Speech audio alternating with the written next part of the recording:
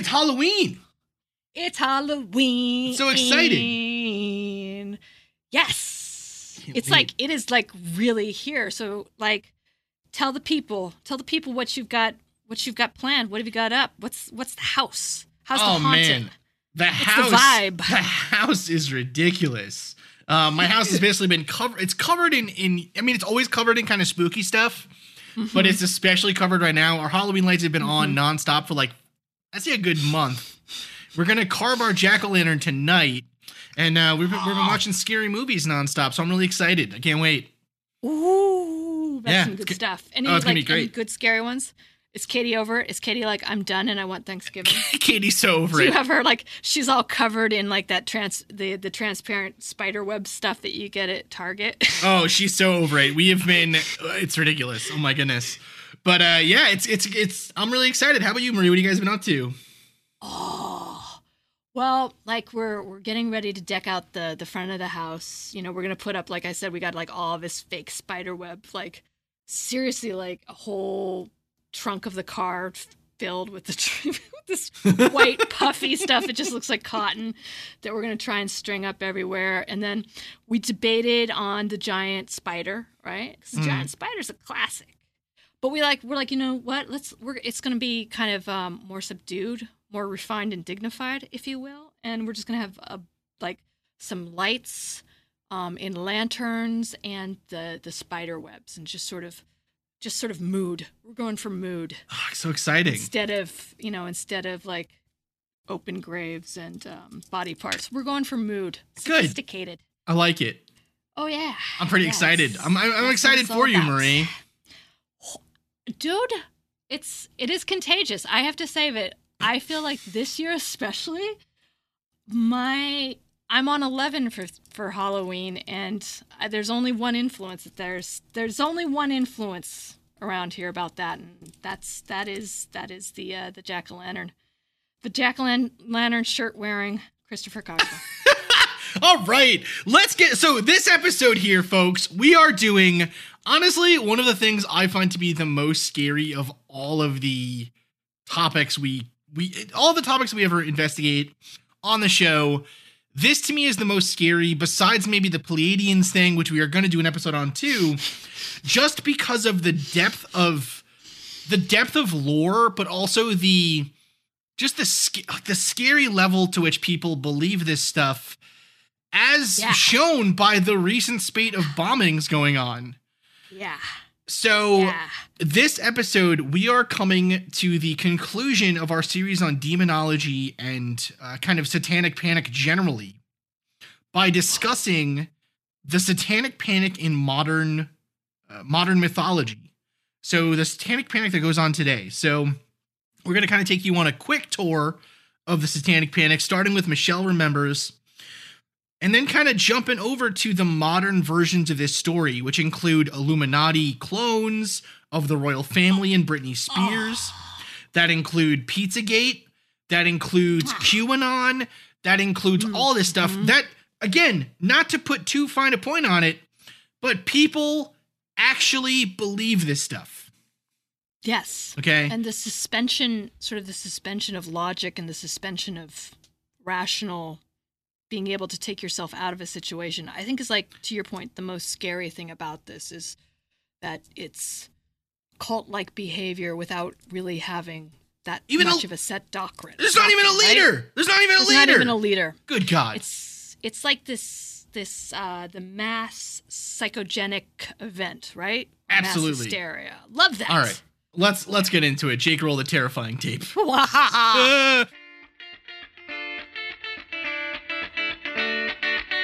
Welcome to the Mad Scientist Podcast. This week's episode.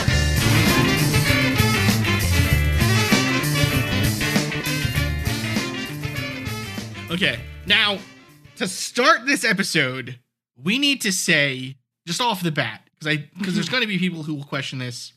Mm-hmm. As well you should. As well you should. Don't just believe us because we say stuff. No, not at all. However, I do want to say this off the bat. Donald Trump is not the source of this stuff, right? So we're not trying to be political here. In my opinion, Donald Trump is a symptom of this ultimately. And like, honestly, like almost all of our politicians in the last 20 years have been a symptom of this. It's the increasing level of partisanship. It is stoked, I think, mostly by the media and by religion, honestly. But I don't think it necessarily has to do with I don't even know how to fix it. Like, that's the scariest thing to me about this.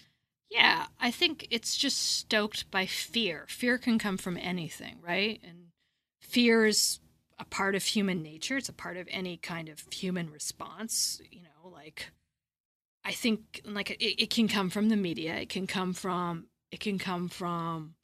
books. It can come from your family. It can come from, you know, what you believe to be true. It can come from not knowing something, right? Fear is always based from what is unknown to you, which is many things to many different people. Absolutely.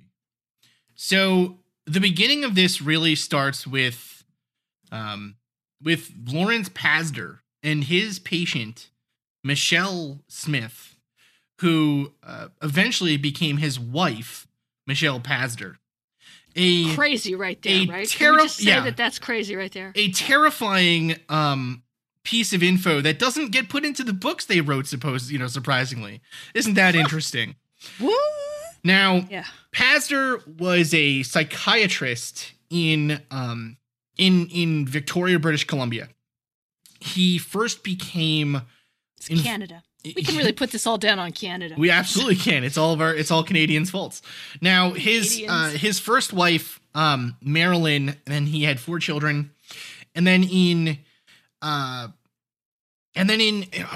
the late 1960s to early 1970s, or mid 1970s maybe, right? Mm-hmm. He became involved in so he was always a devout Catholic, right? But he really started to become interested in sort of religious ceremonies and seemingly like demonic possession or possessions, ideas like that, whatever. Okay. Now, he then started to dabble in hypnosis as part of his practice, which again at the time was not considered to be a completely wackadoo sort of thing as it is today. Because we just didn't know how terrible it could be until basically Pasder used it for this purpose. And so he began to see in 1973 a woman named Michelle Smith. And she initially came in for depression.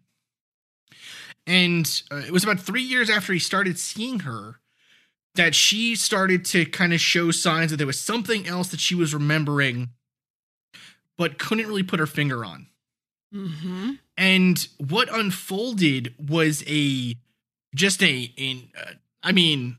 completely disturbing story that is told in the book Michelle Remembers about her supposed ritual abuse at the hands of a theistic satanic cult.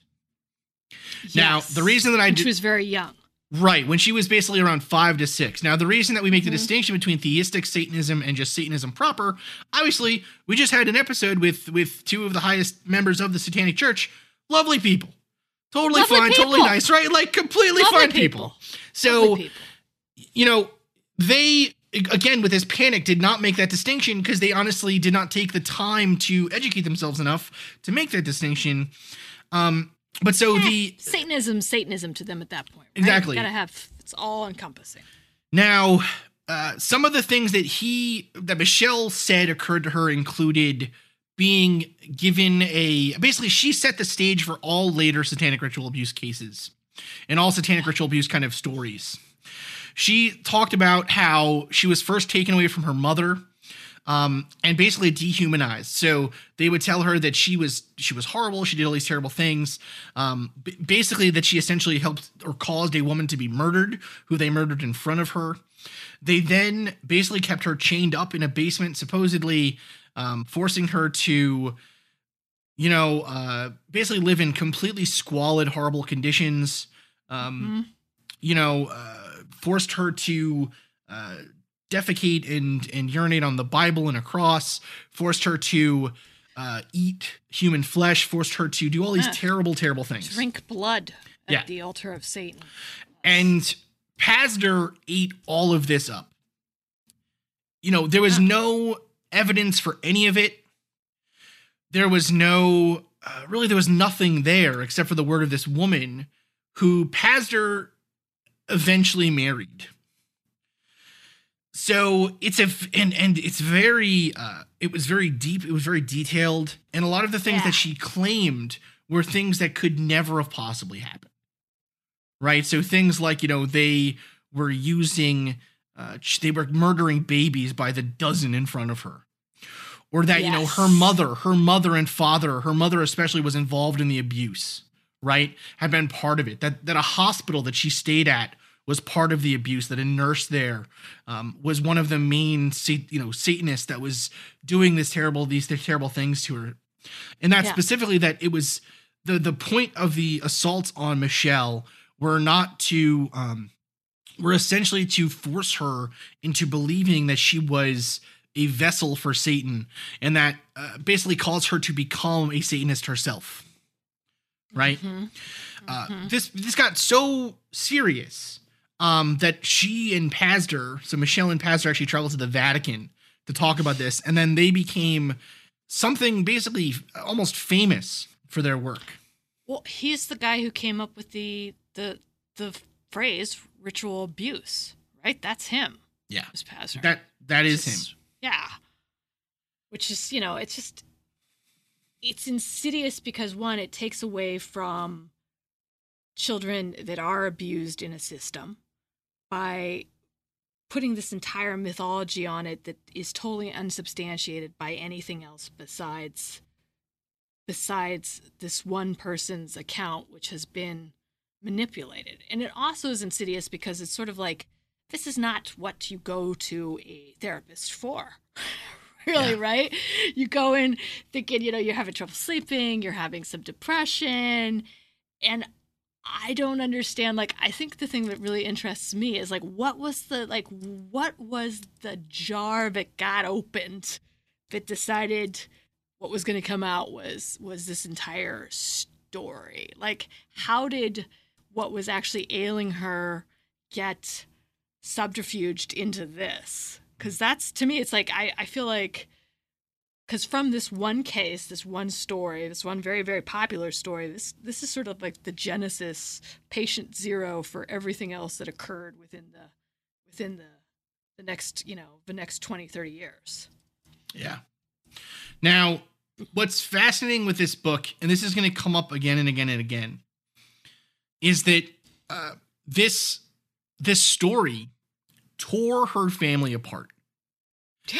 And there's a part of this that is, we all have kind of the crazy uncle, the crazy aunt, whatever, who believes that, 9/11 was an inside job, or believes that, Obama's a reptilian, or believes that Trump is literally Satan, right? We all have those crazy people in our families. Yes. Who you just kind of ignore until Thanksgiving, and then you sit with it, right? Yeah. Imagine that. This, in some ways, it's so scary to me, is that in some ways this is the result of not checking those fantasies, right? No one ever said to Michelle, "This is not true." Okay, so this is from this is a quote from Zepper.org.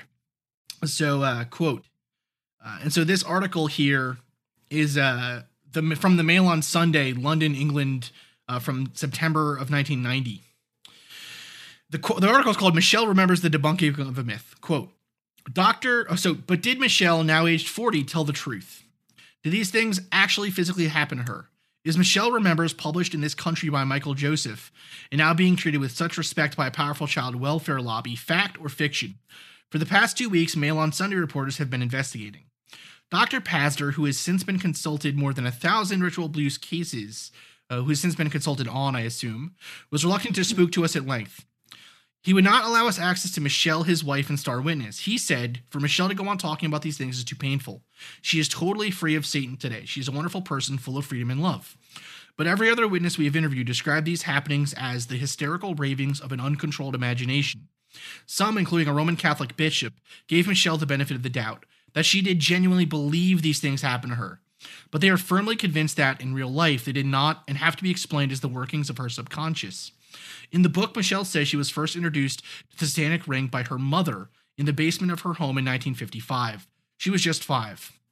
Dr. Pazder conceals the family's true identity and home address. But, and they say that they have actually found the family. I'm not going to mention the names because I don't think that's necessarily fair. But so they say the first witness is Michelle's father, Jack. Jack, now 74, admits he was not the perfect father and it was a difficult marriage. But he is outraged at what Michelle and her psychiatrist have done to the memory of his wife, who died in 1963. It was the worst pack of lies a little girl could ever make up. The book took me 4 months to read, and I cried all the time. So did I, but not because it was a emotionally thing. It was just terribly written. I kept saying to myself, dear God, how could anyone do this to their dead mother?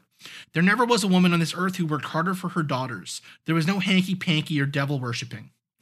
Mr. Proby itemized his examples 3 specific points where he says Michelle lied. Book, Michelle says she had no religious upbringing. Father, she went to church every Sunday with her mother and sisters. The 3 of them were confirmed together. Book, Michelle said she was twice poisoned during satanic rites. Father, she was treated for poisoning, but it had nothing to do with devil worship. Once she drank turps and paint mixture while I was cleaning my brushes. Another time she ate shoe polish. Book, Michelle describes a horrible car accident which was relived by the devil worshippers, in which Satan himself appears. Father, what I do recall was us once coming across a fatal crash in our car. We saw 2 cars smashed together and a woman lying in the road bleeding to death. Her intestines were hanging out and it was a horrible sight. Michelle started to scream and we could not stop her for ages. Dr. Andrew Gillespie, who was the family doctor, said, I believe it was something she pictured in a lot of conversations with Dr. Pazder and an overactive imagination. I remember her mother as a kindly woman. She died of cancer when Michelle was 14. There were several poisoning episodes in which the children got into mischief, but they were not serious. End quote. I mean, did they even check to see if the house has a basement? I don't even know. It's very interesting because, it's so similar to the QAnon stuff or the Pizzagate stuff or whatever, right? Yeah. Where there's just no evidence anywhere for any of it, right? And it just keeps getting pounded on and pounded on and pounded on until people just believe it, right? Yeah. Well, what's so insidious is it's like a lot of this she came up with while she was under hypnosis, right? So she was being fed this by the psychologist. Absolutely. Psychiatrist? Yeah. By the quack, by Pazner. Like, and this sort of, sexual abuse, insidious, perversion came out of that. Yeah. It had no, there wasn't any... from what you've just read and from what I've read, there's nothing in her background that had anything like that. Yeah. And that it was all this sort of vessel and spoon fed for this horrific kind of, fodder that was ultimately also going to go forward and make money. That's the thing. It's like almost like pornography. It's that kind of there's an insidiousness to it that's that it is really evil, that's really wrong. And it's I feel like she went in seeking help and, needing and, trusting someone, and the person she trusted ended up doing this to her and ripping her family apart. Right. Mm-hmm. But then also she ended up having sort of this weird, sick relationship where she married him. Well, and that's crazy. It is flipping a table over here. No, it's messed up. It's completely disgusting, right? I mean, the Dr. Pazder should have been tarred and feathered. I have no sympathy for him at all. No. Now, that book came out in 1986, 87, somewhere around there. Yeah. That then led to a tremendous fear across the world. Now, we've talked about the Satanic Panic a little bit before, but here's some of the stuff here that was actually given out at the time by governments and by schools, by police officers, right? Things like that. So this is from a document called this document is called Satanic Cult Awareness, presented by Galen W. Hurst, PhD, and Robert L. Marsh. So this is a training manual for basically teachers, law enforcement, whatever. Nice. Okay. Good training manual. Now, this is who they put on their recognition list here of people. So Dale Griffiths, PhD from Tiffin, Ohio. Detective Sandy Gallant Daly of the San Francisco PD. Lieutenant Larry Hones of the Boise, Idaho PD. Sergeant Jay Hill of the San Diego PD. Kurt Jackson of the Beaumont, California PD. And Gary Bradford and Jim Craig of the U.S. Defense Investigative Service. These are some of the things. Now, this is a real document. Okay, so this is going to sound ridiculous. This is real stuff. And what year is this from, really? This is from 86. Ah, okay. All right, right around there. Yeah. Actually, wait, you know what? I think that's another document that I'm going to read after this. This one is from, hold on one second here. This one is from around 1993. I want to say around 1990, 1993. All right, so yeah, okay. Okay. So, this is all about cult indoctrination, right? Things that might be a sign that your kid is involved in a satanic cult, stuff like that. All right. This is insane. Okay. So hold on here 1 second, Jake, as I do this. Oh my goodness, where is this thing? Okay, here it is. I highlighted. Okay. Signs of pagan and satanic practices amongst teenagers. You ready, Marie? I am. We're gonna see how many. I have a tween. Okay, we're gonna see. I want to make sure I'm going to be on the lookout. Well, my husband might be. He's highly susceptible to stuff. I was gonna say we should check this off for Paul and myself. Profile. Sure. Male. Right. Mm-hmm. Okay. Intelligent but an underachiever. Yeah. Creativity. Mm-hmm. Curiosity beyond norm. Mm-hmm. Low self-esteem. I am full of myself, so I don't know if I hit that one. Middle. I was going to say, you are fine. Never mind. Middle to upper middle class family. Difficulty in relating to peers. Boredom, alienation from family and religion. Listening to that punk rock music. Okay. Is that on there? Just wait. Early phases. Abnormal level of stress, anxiety, and fear, feelings of inadequacy or loss of control. Now, signs of active involvement. Basically, puberty, right? Yeah, I mean, that's puberty. Yeah. Hair in weird places, right? Check. Signs of active involvement. Obsession with fantasy role-playing games. Oh. Obsession. Oh, that's trouble. Obsession with heavy metal music. Oh. Books on a cult. Oh, dude. They got your number on that. Objects used for spells or rituals. So this includes candles, pentagrams, inverted crosses, symbols, in parentheses 666, stones, powders, oils. So I got all of that stuff. Symbolic jewelry, which I don't know. I don't wear any jewelry. Excessive and unexplained paranoia of the world. Excessive? Like what's a normal amount of paranoia of the world? Yeah, what kind of threat level would we have to be at to not have it be excessive? Yeah. Is there like something over red? Is it like maroon is like excessive? And then extreme secrecy, self-mutilation, usually razor slashes, and fear of discussing involvement. Involvement in what? Just involvement. I'm assuming involvement in the cult. Just involvement in like you don't want to play kickball. I mean, so you got a kid. So you have a kid. Okay, you got a kid. I got a kid who is in a role-playing games. He's into heavy metal music. He's reading spooky books that you and your wife find terrifying. He is wearing Stephen King. Right, he's wearing dark colors, all this stuff, whatever. And slams his door a lot. And then you get me, Mom. And then you ask him, "Are you in a satanic cult?" And he's like, "What?" And you're like, "Oh, it's the last checkbox." Ridiculous. See, that is what I love about that, because what they just described there is puberty. Absolutely right, exactly. That's like every single person. And the thing that's really kind of effed up about that too, by the way, is like they slip a few things in there that are major concerns, like cutting. Absolutely. Right? Like, that is a sign of something that needs to be addressed, but has nothing to do with a satanic cult. No. Now here's some. Okay. Here's some of the symbology they say to specifically be on the lookout for. All right. Okay. Good. So first off, gotta be up on it. Okay. So the horned hand is the sign of pictures of kittens hanging off of trees, hanging their baby. No. All right. The horned hand is the sign of recognition between those who are in the occult.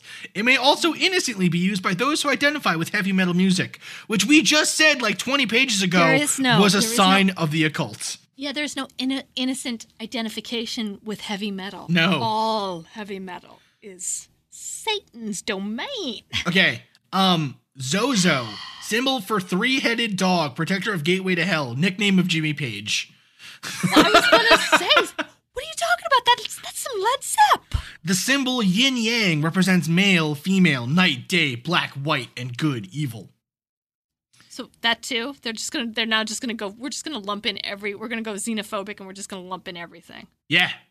Oh my god. AC/DC, symbol for Antichrist / Devil's Children, also a heavy metal music group. In parentheses, note the lightning bolt. Note Okay. the lightning bolt. Symbol for Twisted Sister, a heavy metal music group. Oh, barely. Ozzy, Really? Ozzy's name, symbol for Ozzy Osbourne, madman of heavy metal. Okay, I'll give you Ozzy. And then Kiss, symbol for Kiss, a heavy metal musical group. Note the double lightning bolts for SS, or obviously the Nazi SS, which they also say is a terrible thing here, which that one they got right. But ridiculous. Wow. This was given out to police officers. Wow. So, and here's the funny thing is a lot of those police officers probably listened. Like, Led Zepp, are you kidding me? Ozzy, I mean, that's the thing. It's like, I can't believe it. Like, I get it. I get why this gained momentum. I get the idea of sort of this mass contagion event where you're just going to be, it's just, it is almost like this hysteria, which, it's not, it's more, it's not hysteria as in, anyways. But I just don't get, like, if you were, let's say you're a cop, right? You're, and you listen to this and you love this music. Are you like, at some point, are you like, am I a devil worshiper and I just haven't known it? Or is this full of it? Like, when do you sort of break, like, when do you have the, like, besides your teenager or your tween being like, Mom, this is the stupidest thing I've ever heard of. And you're like, aha! I mean, I'm sorry. I love it. I love it. They lump all their metal together too. Like, I love it. They put in like Twisted Sister and Kiss. Twisted Sister and Kiss and AC/DC. Okay, so there's just, like, none of those bands really have anything to do with one another. No. So you can kind of like put them under that, but it's not even right. That's what's hysterical about it. And I think the other thing that is just, again, so insidious about this is it is enforcing the idea not to listen to kids, right? That whatever they're going to tell you is not true. That they're going to deny it. That they're having problems, and they're going to deny being in a satanic cult. Well, the thing is, though, too, it's like a weird mix of things, because it's both you don't believe kids. Right. It's essentially you believe kids when they're saying what you want them to say. Right? Which is never. No. No, which is never the way to go. Never going to say, well, that's exactly it. It's like, there's massive, like, that's just so wrong to start to like push that. It's so interesting because it does kind of, the thing is too with a kid, and people know, we now know this from talking to kids and figuring out how to kind of psychologically ask them questions about these things that are very challenging. Is kids are very easy to lead on. They're very easy to get them to say what you want them to say. And so, it's kind of a weird thing, because on the one hand, you do want to believe kids, you want to believe victims when stuff like this comes out. But on the other hand, it's so easy for it to turn into a witch hunt, right? It's so easy for it to turn into something untrue or unfair or not couched in the right way, that it's so scary. It's so scary that it could turn into this. Especially kids that are vulnerable. Absolutely. That have sort of attachment issues will help fortify a story like this if they feel like that's something that somebody wants to hear. And that's what's even more effed up. It's like, these are people, young adults, teenagers that need that need help too. Absolutely. In some respects. And it's just like, oh my God. And then you've got like everyone else like listening, or a large percentage of just, just your general, anxiety-ridden teenagers that are freaking out about everything anyways. And then this rolls in there as well. It's amazing. It's very interesting. Now, here's the thing. All of this stuff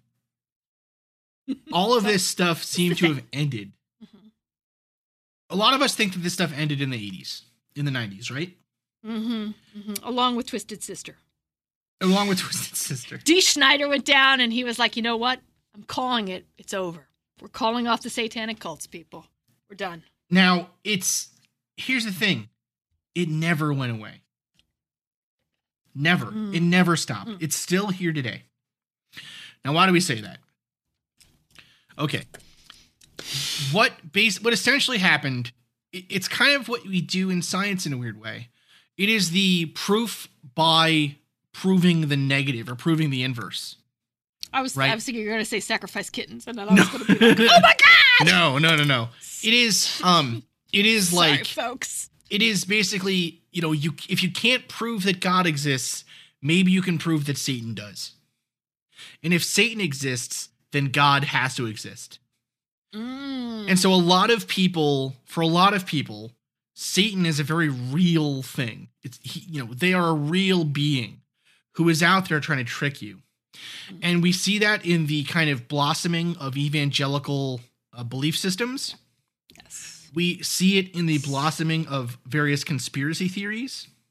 Oh, yeah. And we see a lot of these ideas get morphed into our own modern day kind of ideas about things like, say, the Illuminati or Pizzagate or QAnon. Yeah. So the modern day Illuminati story really comes from the satanic ritual abuse panic of the 1980s. Okay, so here is a list of and this by the way is from 2006, this article. Okay. This is from the ASCA. Okay. Which is by this article is by Frida Briggs, the Emeritus Professor in Child Development of the University of South Australia, and Dr. Mary O'Neill, a psychologist, a clinical and forensic psychologist. Okay. This is a paper that says that satanic ritual abuse is real and occurring in Australia today. Again, this came out in 2006. The article is Ritual Abuse and Torture in Australia. Okay. Common themes in ritual abuse. These themes have been drawn from the personal experiences of the authors, as well as clinical studies, case histories and testimony of clinicians, and surveys, and etc. Survivors of ritual abuse and sexual abuse are advised that this list is extremely disturbing and should only be read with the support of a support person present. So violent rituals that include mock marriages, mock funerals, fake surgeries, ritualized torture, props and symbols being used such as blood, knives, altars, circles, animal parts, human parts, fire, corpses, ropes, pentagrams, etc. Supernatural beliefs, so beliefs in the omniscience of perpetrator group, belief that perpetrators have magical powers, etc. Simulations of the death experience, terrorization, bonding mechanisms, so victims are given new parents, victims are rescued by good perpetrators, or they're forced to perpetrate violence against other victims. And then extreme secrecy is the other big one here, right? So operant conditioning and psychological coercion used to enforce silence of victims, code words used to refer to perpetrators, abuse, places of abuse, drugs used to disorient victims, blindfolds, capsaicin spray is what I think they meant to write here, in the eyes to blind victims. All of those this was written by a real psychologist. Okay, someone who was looked upon favorably in their field. Yeah. Those are published. Yeah. Right? Yeah. Published paper. Peer reviewed. In particular, the use of code words to refer to perpetrators, abuse, places of abuse, drugs used to disorient, etc. Very, very reminiscent of Pizzagate. Yeah. And that's right. Yeah. Totally. So the idea here generally, there's a couple of different strands of this that go out there in kind of the world. The major strand is this idea that the world's rich and powerful are essentially involved in a tremendous amount of human trafficking. They steal children or are given willingly by parents who are in the Illuminati or in satanic cults or whatever. The children are then given to the rich and famous and then used for a period of time, after which they're brought back to their parents, brainwashed in some way, and then left with the repressed memories, but they don't remember them until they're adults or whatever. And that's kind of it. That's kind of the whole idea. On part of that kind of branches out in other weird ways, right? So there's a guy online who swears that Queen Elizabeth is a clone master. So the guy's name is Donald Marshall. Okay. Mm-hmm. He I has heard of this one. So this is one of his from one of his Facebook posts. Mm-hmm. Okay. So this is on the Queen Elizabeth. Yeah, Queen Elizabeth absolutely. As in, okay, all right. So this is on the anti-Illuminati and Freemasonry Facebook page, which is liked by 44,000 people. Okay, he says, quote, "The royal family of England, yes, Queen Elizabeth, Philip Duke of Edinburgh, and Prince Charles are the worst of them. Unbelievable, depraved perverts, all showing off the celebrities that go there. Elizabeth has the children there call her Lilibet and does ungodly things to them. Some she fakes being nice to, some she is terrible to, cutting them with swords while they scream. The decent people that are there against their will are afraid to say anything against them. Most have their children there as a kind of hostage, to be torn apart if they even think of informing anyone.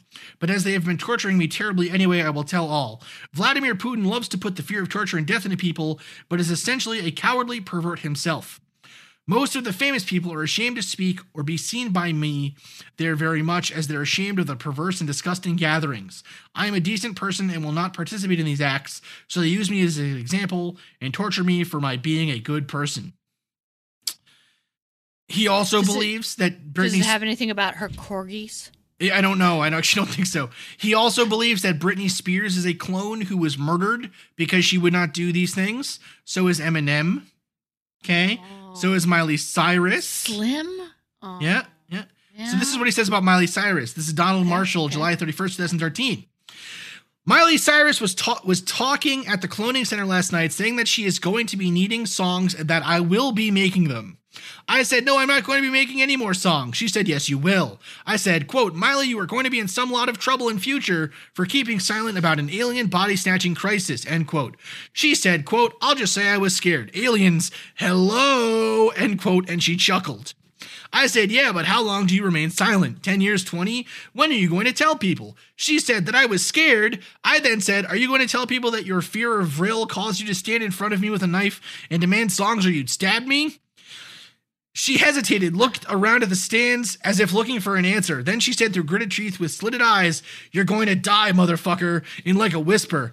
I said, "That's some appreciation." She just stared at me and put on an evil smile. I said, "I hope in future when people finally rise up and start cleaning the mess that they burn you people. Burn you in the street to death." You know, a lot can happen in 7 minutes, and luckily, that's how long it takes me to tell a story. My name is Aaron Califato, and I'm the creator of 7-Minute Stories. I'm proud to partner with Evergreen Podcasts, and I'd like to invite you to join me on this journey. I'm going to take you on some crazy roller coaster rides using my unique extemporaneous storytelling style, and together, we're going to try to make sense of the world, all through the art of storytelling, and all in approximately 7 minutes.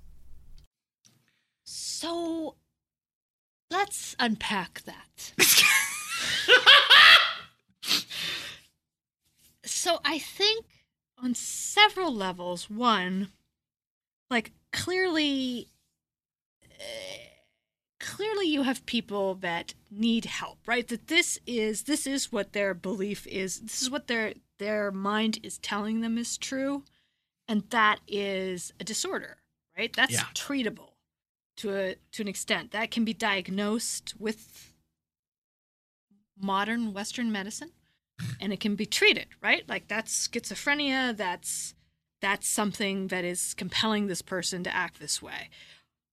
And then there's the whole narrative that fits into that's sort of the overarching umbrella that's driving or that's feeding the machine that that somehow triggers that and helps kind of put that into being in somebody's head, which is the idea of the Illuminati, or the idea of the of this. I admit I had not heard this about the Queen Mum, which is really, really good. But like all of these things are just like, even when you were talking and sort of just like, again, about the idea of this coming to fruition in the 80s, and the idea of the evangelical entering the political stream more, or the idea even of like when we talked about the forever war, right? The idea that that nothing's right? That everything you're constantly under siege from something.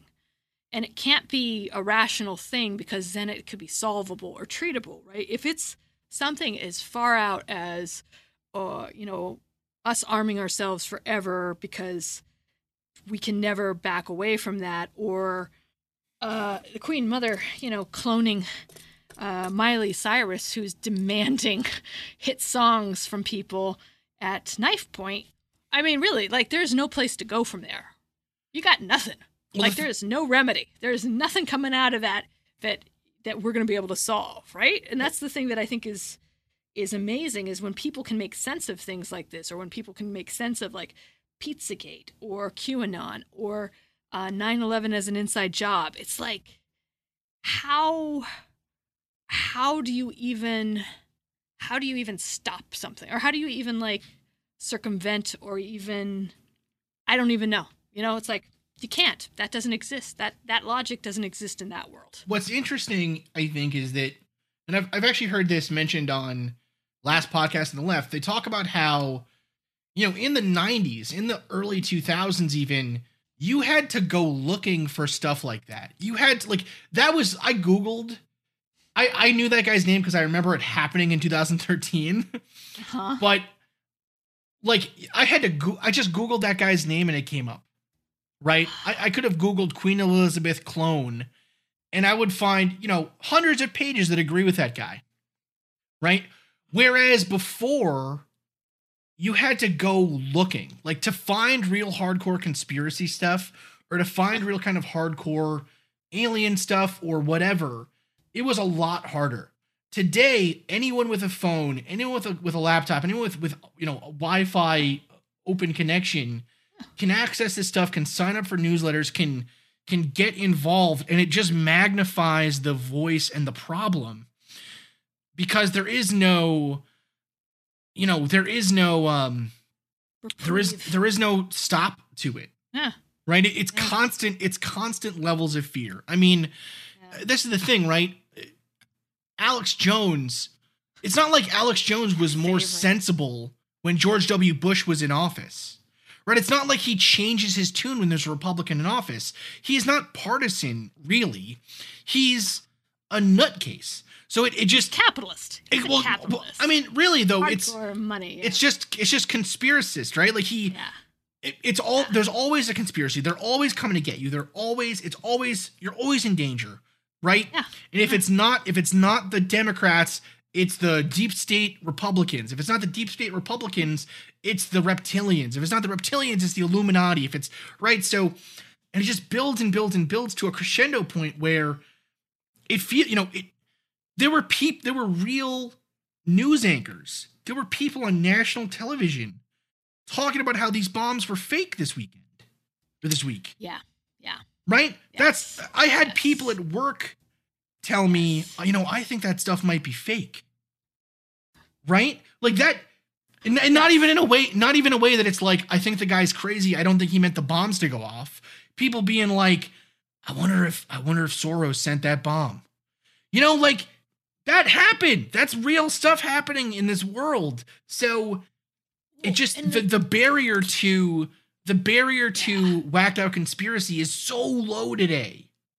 Well, it's sort of the conscious dissolving of established norms too, in some ways. Like, things that I don't think that you take for granted if you don't have them tested in some ways. One is like, I think even during, like, after 9/11, to say that 9/11 was an inside job was just insidious. Like, that was like, I remember people being really outraged and really offended, even if they didn't, even Democrats who maybe didn't think very highly of George Bush at the time felt like, what, an American government would not do that. Even if I disagree with the political party, they would not do that, because that's a line we're not crossing, because that's fiction, right? Or that the FBI and career law and order people that have given their time and their life and their, hours and family to protecting the country would fake things, or would lie, or would subvert democracy. I think that these are things like you can't really reason with, because you haven't ever had to before, in some ways. That I think, and that's what's so hard. It's so hard to think like, well, I cannot believe that George Soros would send himself a bomb. I can't believe that is even something that we are saying could happen. And I don't think that that's necessarily, I think it is born out of fear, and I think that your fear is being fostered, but I don't think it can be a contagion anywhere. It can come up through anything. And that's what makes it so hard, because you just don't know how to, like I said, you don't know how to combat it, and you don't know how to make sense out of it, because you can't get out of, it's a closed loop. You can't get out of it. There's nothing to come out of with something like that. Well, if you believe Pizzagate, then it's very hard to understand how you wouldn't believe Pizzagate. What kind of hurts, or what hurts, I guess, what kind of scares me, I think, with all of this is it's reminiscent, I think, of sort of, you wonder about, say, like the fall of Rome, right? Yes. Or the fall of any other kind of major world power. I mean, there really has not been a sort of, there hasn't been as spectacular a collapse as Rome, I think. You know what I mean? Maybe, I guess you could say the collapse of Mesopotamia. Yeah, but you know what I'm saying? Like, documented, yeah. Right, kind of well documented in kind of the modern age that wasn't immediately superseded by another civilization. Right? Like, I think you can argue that Mesopotamia's collapse was kind of then a lot of that, diffused over to, say, Egypt, and then a lot of that diffused over to kind of the Egyptian, Roman, Greco-Roman kind of Mediterranean, right? With it feels like it's coming to a head. Do you know what I mean? It feels like it's coming to a head, and not only that it's coming to a head, but that I think there is something to be said almost about these periods in time where I think the thing that's kind of missing here is there is no moral, and I don't even mean this in the way that it's going to sound, because it's going to sound ridiculous, but there almost is like no moral standard that we hold ourselves to anymore, right? We don't think that lying is not considered a bad thing. It's just considered a thing that happens. We always assume that people are trying to trick us. But we should expect, or we should hope for better than that, I think. And it's naive, I think. I think that's the problem with, say, I think that's the problem a lot of people have with, say, the Democratic Party's view of this, or the kind of the more liberal side, is that the assumption on that side is that people won't lie to you, that people on their own are good. And I think that's kind of why I think a lot of people, including myself, gravitate more towards, say, almost a libertarian viewpoint in some ways, where people are terrible. People will lie to you. People will try to take advantage of you. People suck. No, but I mean, but seriously though, we assume that we put these conspiracy theories out there, and we don't want to say these people are stupid, or they're damaged, or this is wrong, or whatever, because we just think, well, it's just their own thing or whatever. And then, a guy sends pipe bombs in the mail because no one's ever checked him on his stupid beliefs. Like, people, I hear you. I think the scariest thing about all of this, to me, is the kind of, and I say it a lot on Facebook just because I really do find it very terrifying, the democratization of facts. We have this idea that it doesn't matter if your neighbor believes in lizard people or that the guy down the road believes that, the queen is a clone machine or whatever. She's a giant ant or something. She's a clone machine. Like, and she won't. Sorry. We just take it to be like, it's okay that these people believe this stuff, but it's infectious. It spreads and it turns into these kind of things where, but then on the other hand, you get to like, but do we want to censor people? Like, how is our only result downfall, Marie? So, but I think I get what you're saying, and I get the concern behind it. I think step back and look at what America has been through.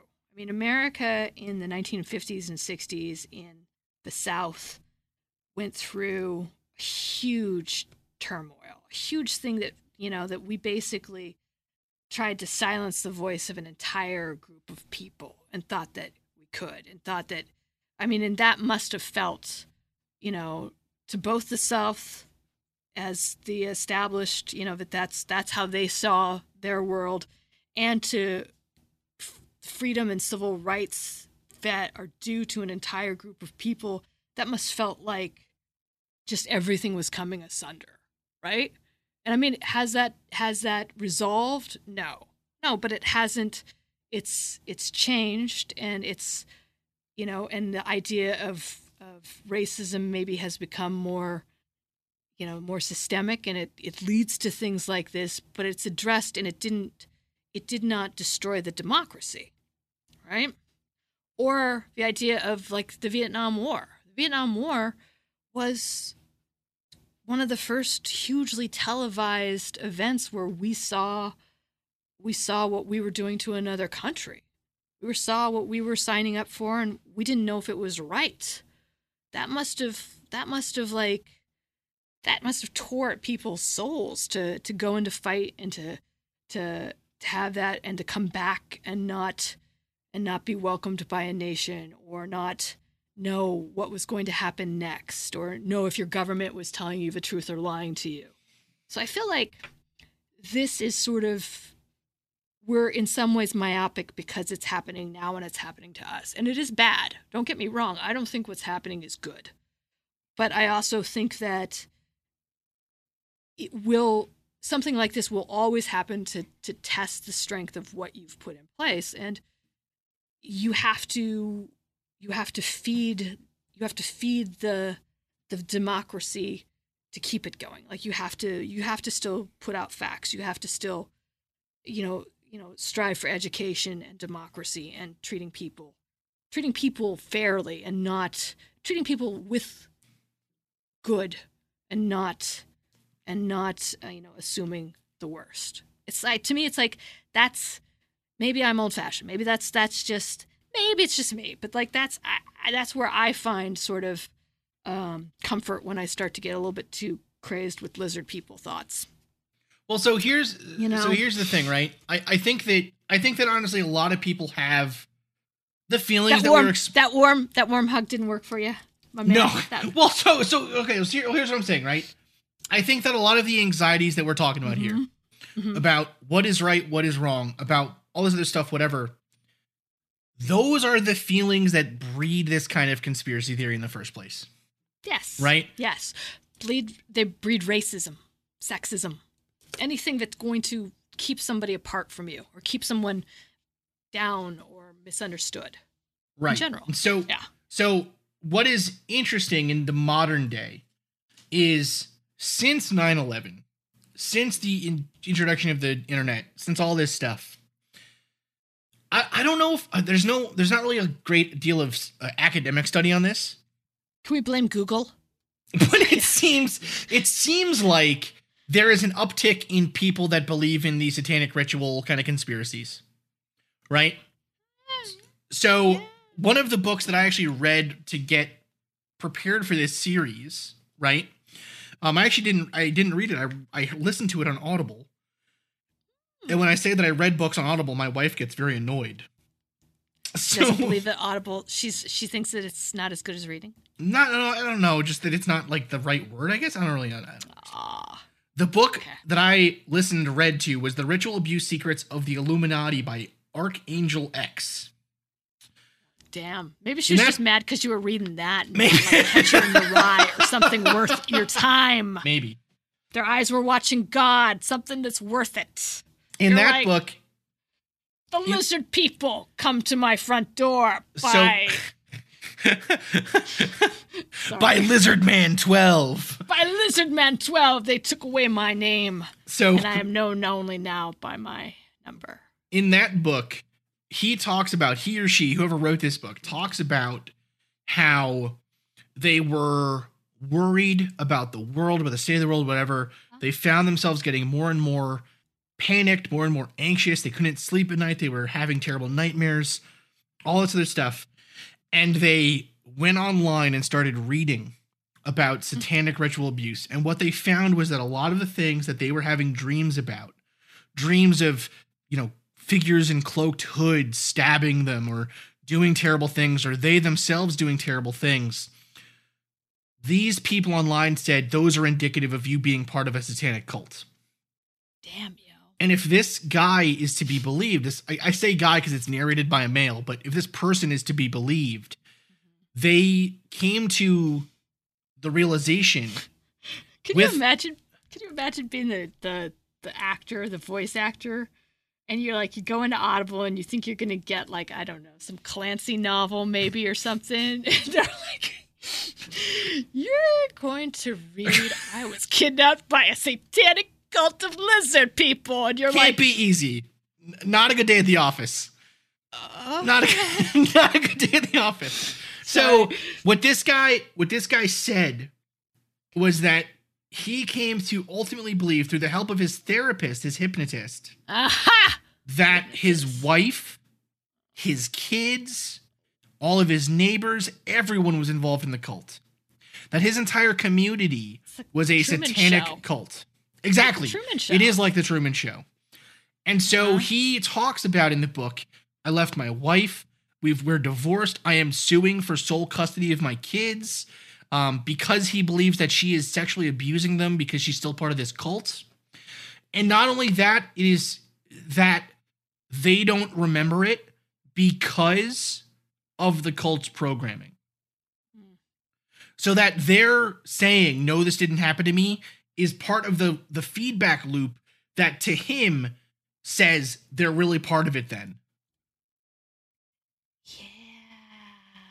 First of all, we should talk to Audible about is this self-published? Could we be doing this type of stuff? Because I don't think that that's necessarily something that got by an editor. But I didn't even consider that. I didn't even consider that. What are they letting on Audible? You're what? Audible's just putting out anything now? That's why we have a podcast, so we can just spout off with whatever. It's if I thought that we could be having this being hawked by Audible, don't you think I wouldn't? I don't know. I feel like a lot of it is mental illness. A lot of it is, or a lot of this sort of symptom of the paranoia, the prosecution, the sense that the fear, the anxiety, that's something that's biological, that can, like I said, hopefully be treated and should be the thing is it's with all this crap that they're putting on top of it, they take away from really demystifying mental illness. Right. And taking away that people that have mental illness are not inherently violent. They're not inherently less than someone. They're not inherently anything else, and it's a treatable thing. It should be a treatable thing, and it should be, insured as such and managed as such. Right. Well, it comes down to kind of what we've talked about in previous episodes, where think about how differently this guy's life, if we were to believe his book, self-published book on Audible. Is that a thing? It's totally a thing. If think about how differently their life could have gone had they gone to a reputable psychologist. Yes. Right? And that's kind of, I think, though, part of this story overall too, is that it's not just, there are psychiatrists, there are therapists in the United States right now who treat satanic ritual abuse, who specialize in the treatment of this and will treat it as if it is real. Right? That paper we read from 2006 Australia. It's not that long ago. So the idea that it's not, so to phrase it differently, I guess my point, it's not just wackos on the internet writing about this stuff. This is still taken seriously by your neighbors, by your friends, right? Like by your family members. I mean, it's fascinating. Well, so it's propagated, right? That's the other thing. If you've got a psychiatrist that's putting you under hypnosis, still hypnosis in this day, it's like, to your point, that's not, that needs a little bit of yeah, that's not kosher. Yeah, it's not copacetic, but it's like, that's, and again, it's like, it's the furthest thing, like it's the furthest, the most crazy, improbable story that lands on it. And that's the thing that I find so amazing as well, is it's not like, oh, I had, my parents left, I had anxiety about, my dad's divorce, and then, whatever, right? It's not sort of this, I hate to say more mundane, but like this more normal anxiety of what people go through in their life. They end up in therapy for. It's the most extreme. I mean, you might as well be up there with like, I'm a wolf man. Yeah, no, I'm a werewolf. And the moon turns. I was bitten. I mean, you might as well just go with that. Yeah. So Sorry. No, it's fine. I mean, you're absolutely correct. It's how do we sign up? Get some time on Audible, self-publish a book, and and sort of start cashing in on the ritual abuse. But just instead of ritual abuse, be like, I am a werewolf and I feel misunderstood. I don't know, Marie. So why don't we? So all of this stuff is kind of out there floating in the world, right? It's on the internet. You can find it all, whatever. It hasn't really, I would say, the difference of the Satanic Panic versus, say, normal kind of conspiracy stuff was, I think, it crystallized and started to abut into the real world. Yeah. You started to see these things actually occurring. And we start to see it today, too, now with Pizzagate and QAnon. So, Marie, do you want to give kind of a quick rundown on what is Pizzagate? Oh, my God. I have to think about it. But Pizzagate basically is a conspiracy theory that... oh, crap. Hold on, Jake. I'm going to have to Google it. Seriously. Well, that's... So I will start by saying that is one of the things with Pizzagate. It's like, I don't always understand what it is. It's the idea. So the idea of it is, the conspiracy is that high up government officials, such as the Clintons, are running a human trafficking, child trafficking, out of a pizza parlor. Yeah. So in DC. In DC. Okay. It's Comet Ping Pong Pizza in DC. Now, on top of that, too, again, it's the same.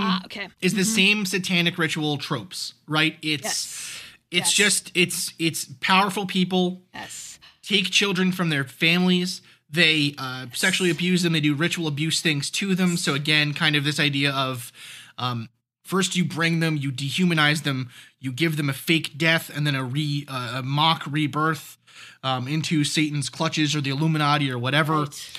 And then essentially they become a sex slave, kind of almost an automaton for them until they themselves become a member of the cult.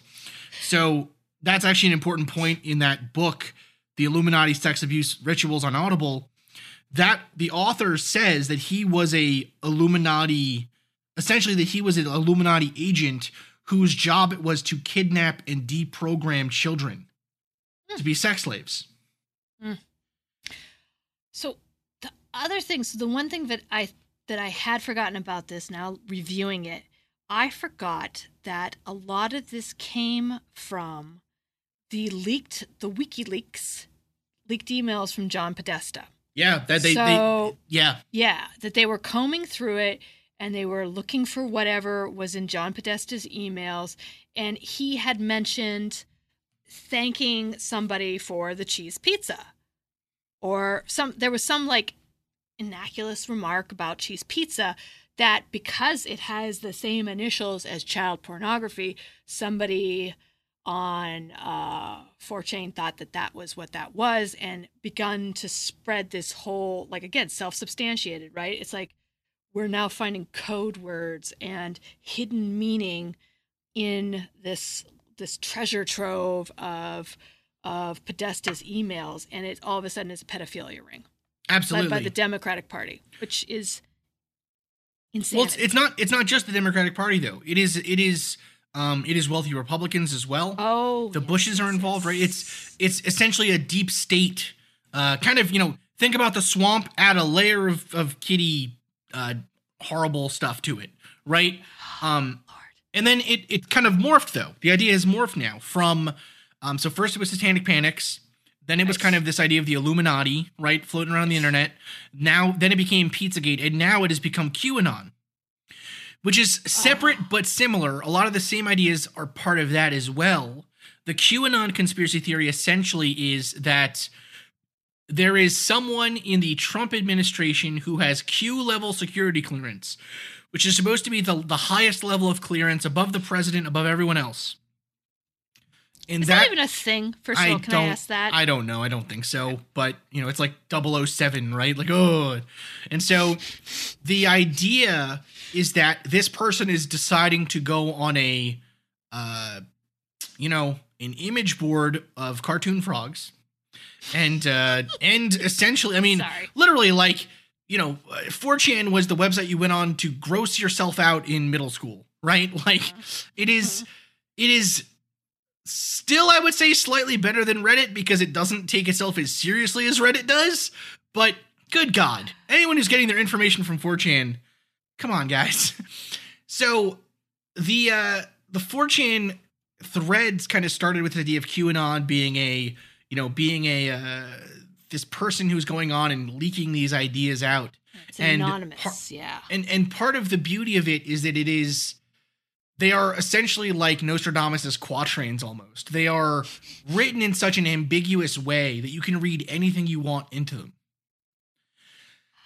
And so a big part of this theory is that Donald Trump is kind of a businessman who was not involved in these satanic sex cult rituals, even though he hung out with all the same people. So I don't know how he ended up not getting invited to the parties. He actually, yeah. All right. But, yes. He hung out with the same people that the Clintons hung out with, right? So it's like, yeah, that doesn't make a lot of sense. For a lot of it, but that's cool. Whatever. So the idea is that he came in, discovered all this was happening, and is now attempting to take on the deep state, these child pornography rings, etc., from within the government, right? The calls coming from within the House.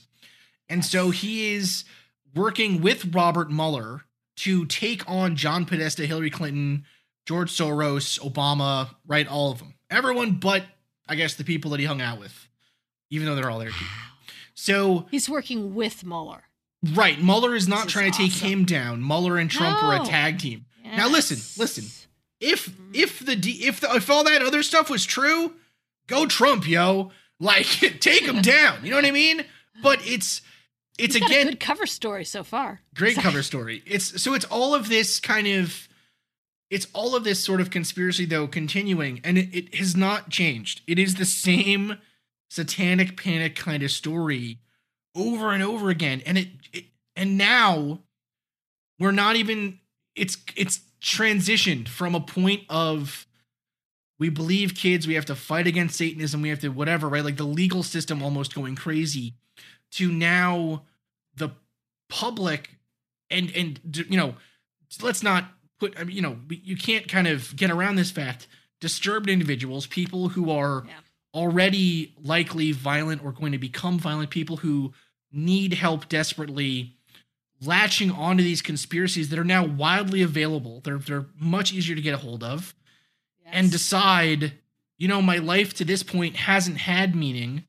This stuff I believe in, this is real. I am going to become a hero by, sending a weapon to a child porn ring leader. Or I am going to go to the pizza parlor where they're hiding the kids with a gun and demand that they get released. Or God knows what's next. So the thing that I thought was interesting about QAnon and about kind of the modern day conspiracies is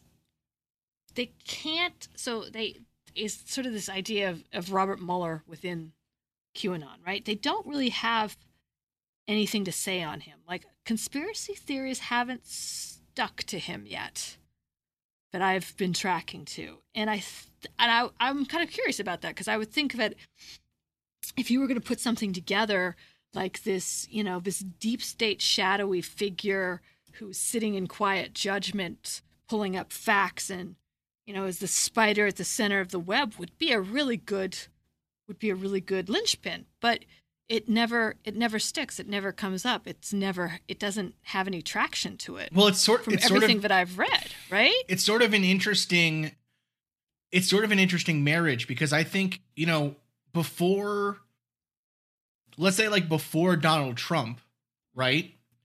A lot of these kind of conspiracies of, perverted parties and Satan worship and whatever, were still, they were always kind of a, part of the, I guess, religious conspiracy theory world, right? Mm-hmm. But the idea of these tremendous cabals controlling the earth and whatever, they were a part of both sides' conspiracy theories, right? Yeah. There was kind of, it was either an oil baron or it was an oil baron, or it was a tech giant, or it was whatever. But in both cases, it was, they're coming after innocent people, and the innocent people tend to vote like I do, right? Yes. With this, it's kind of a subversion. I think actually, because of the political climate we're in today, where people, what's the word? Where people want to, I think we think that both sides are just as evil as the other, they're both evil, mm-hmm. right? Yes. They both have their problems, whatever. And so, this idea of kind of a, of there being still good people in the government, I think has to be a part of these conspiracies, because otherwise you would just fall into despair. I really I think it's interesting though, because like you said, I would not be surprised if Mueller's report comes out and says this stuff, whatever, he will become a part of this conspiracy theory. Right. The next day they're going to be like, look, we found him in Tony Podesta's emails. Look, if you spell it backwards. Right. Yeah. Right. Yeah. I feel like it's one of the reasons it doesn't have any traction is that he hasn't done, it's silence. Right? Absolutely. There's nothing to feed on. Absolutely. It's radio silence. Yes. Yeah. And I think that a lot of, with this type of thing, with QAnon, with whatever, the growth comes, oxygen feeds the fire, right? And so I feel like you put it on the news, you start talking about more, even with Satanic Panic, Oprah's talking about you going on, it feeds the machine. And you can't build a narrative off of something that's not going to give you something to talk about. I think that's a lot of you see that now, because I was very curious about that kind of weird, because if you look at QAnon, you're like, okay, if I put a certain lens on it, it makes he's in there, he's fighting the good fight, and he's working with, and you're like, what really, what? That's there's just something peculiar about it. It's interesting in that front. Honestly, not like the whole thing isn't crazy sauce, but it's that to me is even an anomaly. We don't know what to do with Robert Mueller in our conspiracy world, right? We don't know what to do with him because he hasn't given us anything to, he's the shadowy figure, but he hasn't given us anything to work with. Yeah, no, absolutely. It's extremely interesting. It really is kind of our thing. I think I don't know. It's hard. It's so hard to get a sense of, I guess, where does the panic go from here, right? Because I think I don't think it's so far fetched to say that this is another era, a new era of panics, right? I don't think that's so far out to say that. No. Now maybe that's because we are kind of entrenched in, I'm getting on arguments on Facebook UFO groups like every day now. So, you know, so maybe it's because we are entrenched in kind of that world. People, first of all, just leave Chris alone. If there's a crazy one you want to pick the fight with, it's me. But I don't believe in them. I spell physics with a K. I don't care. But go ahead. Like, I mean, no, though, it's true. It's interesting to me that there is this, I think that there is this realm or this world where, you know, it seems much worse than it is, right? And that's why I think it's so important to, what's the word? I think that's why it's so important to kind of, you know, talk with someone who doesn't have your views, talk about something you have in common, right? Yes. Get, you know, just the world is not as bad as it seems right now. And it took us, you know, 75 minutes to get to that point. But, you know, really, though, I mean, it seems very scary. I thought this would be a great topic for Halloween just because of how scary I find it. You know, but it's, man, just, you know, grab a beer with someone you're friends with, talk about other stuff, get into it, you know, but this realm of conspiracy, I think the scariest thing about all this for me is the only way I think that we will come out of this is to start engaging in uncomfortable conversations with people who have other opinions than you, right? Yes. Oh, yeah. You know, checking people when they say something ridiculous, even if it is something ridiculous that you would maybe tend to agree with the sentiment behind, right? You know, I mean, there have been far too many times where someone that I would otherwise agree with was like, you know, oh, you know, George W. Bush is a war criminal and, you know, whatever. And it's like, man, I don't know, you know, it just comes down to that, I think, sense of like, we got to come together, Marie. Was this, I don't know. Well, I think a large part of how do you combat fear? How do you combat fear of it, especially is like so insidious that it can become a panic, is you have to question your own beliefs and what you're telling yourself too. Like if there's a certain amount of like self reflectivity that, you know, like I know what I believe in. I know what I hold dear, and I know what I believe in, and if but I think you always have to test that. You always have to kind of question that. You always have to question, is the reason I locked my car door when, you know, a young black man walks by because I just wanted to start my car, or is it because inherently I was scared of him for no reason? I mean, I think you have to check yourself because some of the things you're going to find out are not things that make you feel good. No, they're going to be things that'll make you uncomfortable. They're going to be things that make you feel bad. They're going to be things about you feel bad about yourself. But by starting to at least acknowledging them and acknowledging sort of like the monster is here, the monster's you. It's not somewhere else. It's in you, and you have to be able to start to see it. That, I think, is what breaks down the conspiracy theory a little bit, and it starts to like help check the things of like, well, this isn't rational because I created that. I created that fear, projected that, or I made an assumption about something because I wanted to feel right. But feeling right is not necessarily what's going to solve anything. No. It's my 2 cents. Oh my goodness. But you gotta sit down and carve some pumpkins, my people. Yeah, it's Halloween!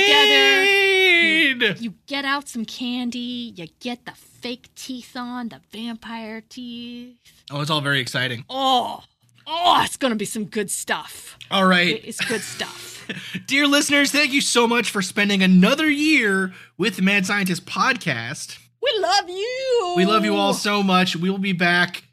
We'll be back in another week with our next episode here on something a little bit lighter. Something a little bit lighter than the soul-crushing stuff we normally talk about. Wonderful. Spooky. We get spooky. Awesome. All right. Thanks again so much.